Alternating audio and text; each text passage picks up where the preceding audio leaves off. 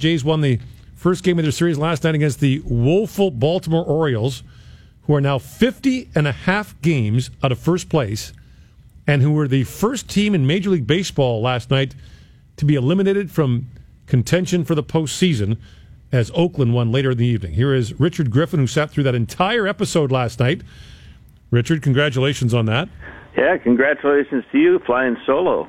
It's your Charles Lindbergh moment. Are you wearing a leather helmet and goggles? I am, Richard. Let's hope it goes better than the Hindenburg flight, but we'll keep, or Amelia Earhart, we'll keep an eye on that. She wasn't solo, I guess. But I want to talk to you a little bit about Aaron Sanchez to start with. And I don't know if you heard a moment ago on the update, Buster Olney saying this morning, like another tough outing for Sanchez in his rehab stint.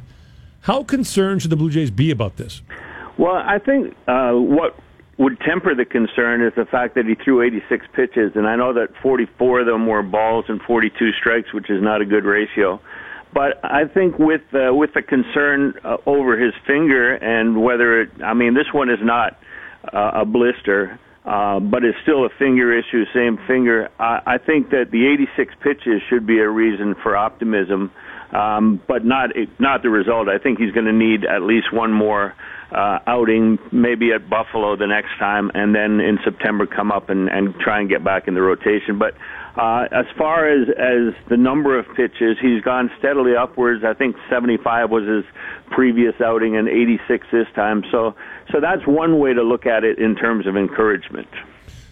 But clearly, Richard, starting this season, the idea was that Sanchez was going to be the ace of the staff, and if they were going to have a successful year, he was going to be a big part of it. He obviously wasn't, and they're not in contention. Right. I mean, when you look back at it, without Sanchez and Stroman getting off to a slow start and getting hurt, and Jay Happ was really the only reliable starter in that group, in that five-man group, that at spring training we were debating whether it was a top five in the American League rotation.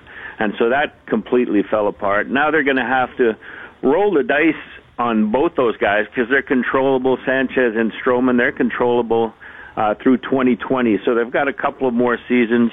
We've talked on the show before about my belief that 2020 is a realistic season for them to look at. So they got 2019 to evaluate what they have in Stroman and what they have in Sanchez and what they have, as a matter of fact, in the young starters that are now populating the rotation. So, they definitely have to make up their mind in 2019 whether they can rely on Sanchez and Stroman. So I suppose the question, did Stroman take a step forward last night? It's one start. You got to be careful taking a snapshot and turning into a movie, but was that a step forward last night? For Sanchez? For Stroman. For Stroman.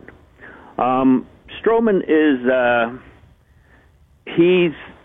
he's showed pictures of his blister, which I don't think is a 5-day blister. I don't think it's a 10-day DL. I don't think he's just missing one start. It's going to be into September before you see what happens with him moving forward. So I think both those guys will, if they're lucky, get back into the rotation. It's more likely than Stroman first, but I don't think Stroman has taken a step forward. That's trouble, right? That is trouble. I mean, here's a guy who's going into his second year of arbitration. He lost the first year and was very upset about it. And he still talks the talk. He doesn't walk the walk at this point, but he talks the talk about still having the chance to be a dominant starter in the American League for a long time. But, time is running out for him to prove that.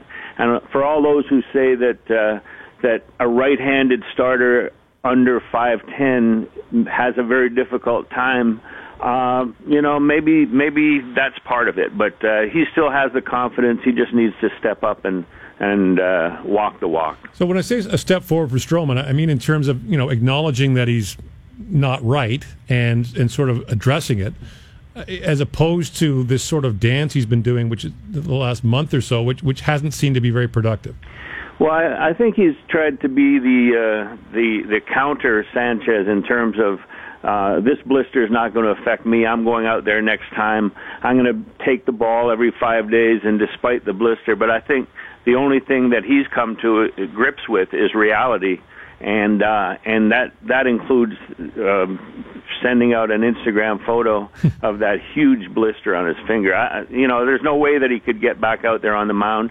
He pitched through it maybe 3 or 4 times, and all of them ended up being shorter outings because of the blister, and finally they just, they can't go along with it anymore. Can't send him out there every 5th day. September's coming up. Chance to bring up some other starters. Right. Season's lost. It's not as lost as the Orioles season. I mean, being eliminated yesterday. But, I don't think it was that much of a step forward. I think it was just coming to grips with reality. So to speak, coming to grips. Is this just bad luck for the Blue Jays? I mean, are a lot of players, a lot of pitchers around Major League Baseball having blister and finger issues that I'm just not noticing? Yeah, there's a much larger number that I can ever remember in my 43 years, and I think we touched on it yesterday. I think a lot of it has to do with the fact that there's new baseballs every pitch. A lot of it has to do with these guys. They don't do anything off the field to strengthen and toughen their skin on their hands and fingers. And they don't. All they do is work out in the off season. Used to be guys were baling hay and doing farm chores. I mean, it's where the large majority of pitchers came from in the 30s through 50s, and they never had blister problems. But now you've got the balls.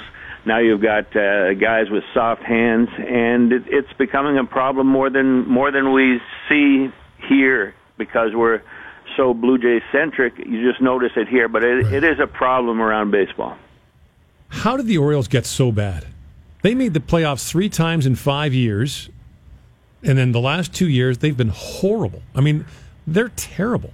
Yeah, and it's sad to see Buck Showalter wandering around pregame. He walked past me while I was doing the phone interview last night, and he just looked so pitiful.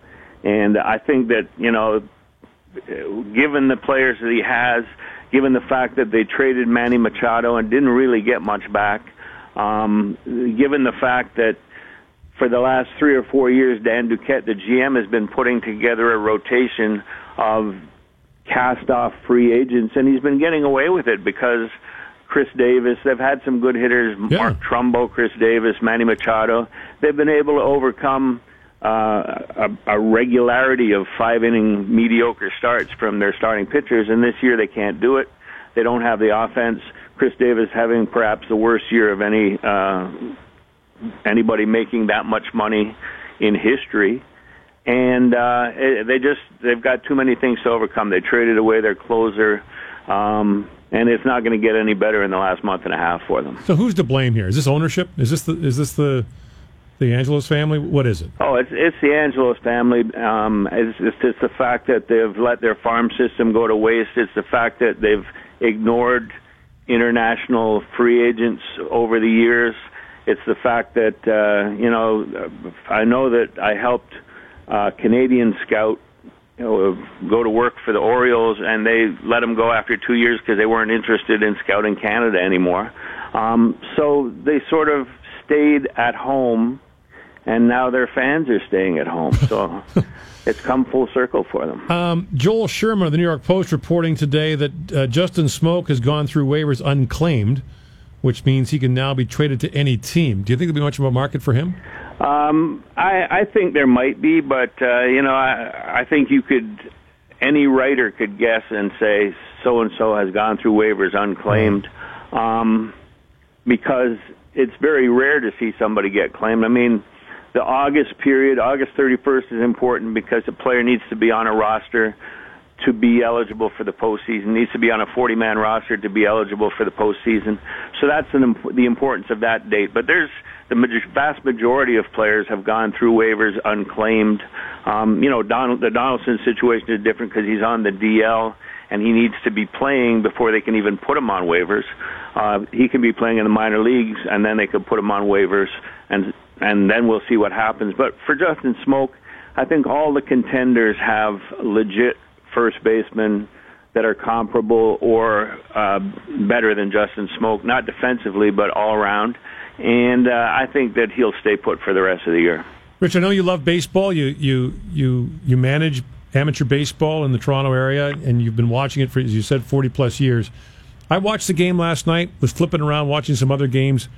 I have to say, honestly, as someone who is a casual baseball watcher, the entertainment level is not high for me. And, we heard the Elias Sports Bureau talk about April being the first month in baseball history where there were more strikeouts than hits. It happened again in June. Right now, it's neck and neck between hits and strikeouts in baseball this year. I think there's been 150 more hits than strikeouts. Yeah, I agree with you, Gord. It's you look at the game last night, and the fact that the two teams combined were 80-some games out of first place, but it's just the amount of action in the game. It's every time there's a close play, the umpires look to the dugout, and you wait 30 seconds, and it's not even whether there's a review, it's whether there's going to be a review that right. causes that delay.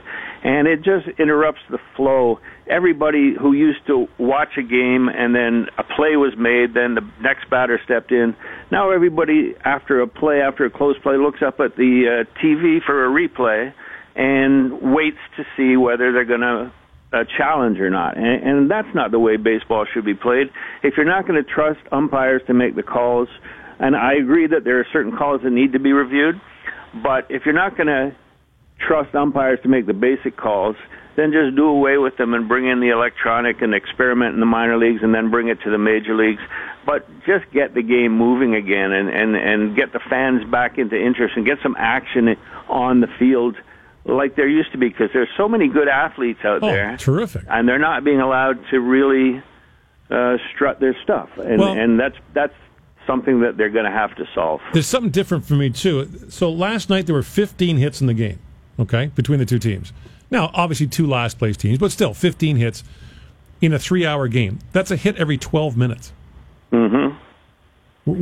It's like we're just sitting waiting for the next home run. Yeah, yeah, and I think it's, as you said, the balls that are not put in play. I mean, people are talking about MVP, and they're looking at guys who drew the most walks. Are you going to give an MVP to a guy because he didn't swing the bat? I think that's going about it the wrong way. I think too much emphasis, and call me old school, but too much emphasis on on-base percentage.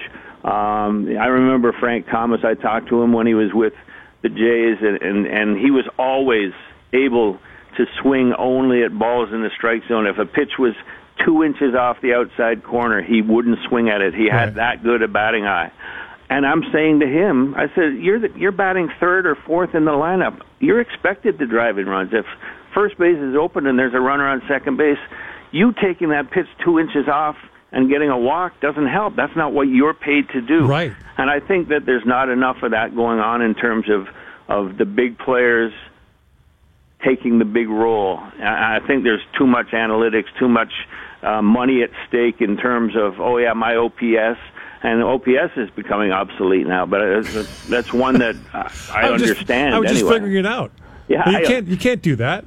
And that's where the money is. And it's not ruining the game. I don't want to sound like an old fuddy-duddy, but I'm just talking about someone who wants to be entertained. Absolutely. To me, entertainment, honestly, more than a home run, first and third and nobody out is entertaining. Like when a team gets a rally going, when you got a chance to score multiple runs. I mean, home runs are great, but they kind of happen. They look the same. I mean, a close play at the plate, those kind of things, when you get a rally going, the crowd starts to build and stays built for a while, is entertaining to me. Yeah, and to me, the technology on television for all sports. I mean, you watch golf and they got the tracker and they got this and that. I used to watch golf and they'd show the last 3 holes. And they'd show a drive, and you'd look up in the sky, and you couldn't see the ball. and that was television golf. And right now, there's no sport that has taken to TV better than baseball, and they just need to take advantage of that and create more action and create more movement and create more situations like you just described. First and third, nobody out. Let's see what's going on. Get on the edge of your seat and play along with these guys, and let's get something going. Well, Richard, I don't know what the Toronto Star is paying you to go to every game of a Toronto-Baltimore series, but it's not enough. Well, Well, I do have the laptop open and maybe on some other some other things. But Are you binging Netflix while you're at the game? yeah, that's it. Richard, thanks for talking to us. Okay, Gord, good luck. Thanks. Good. That's our old friend Richard Griffin of the Toronto Star.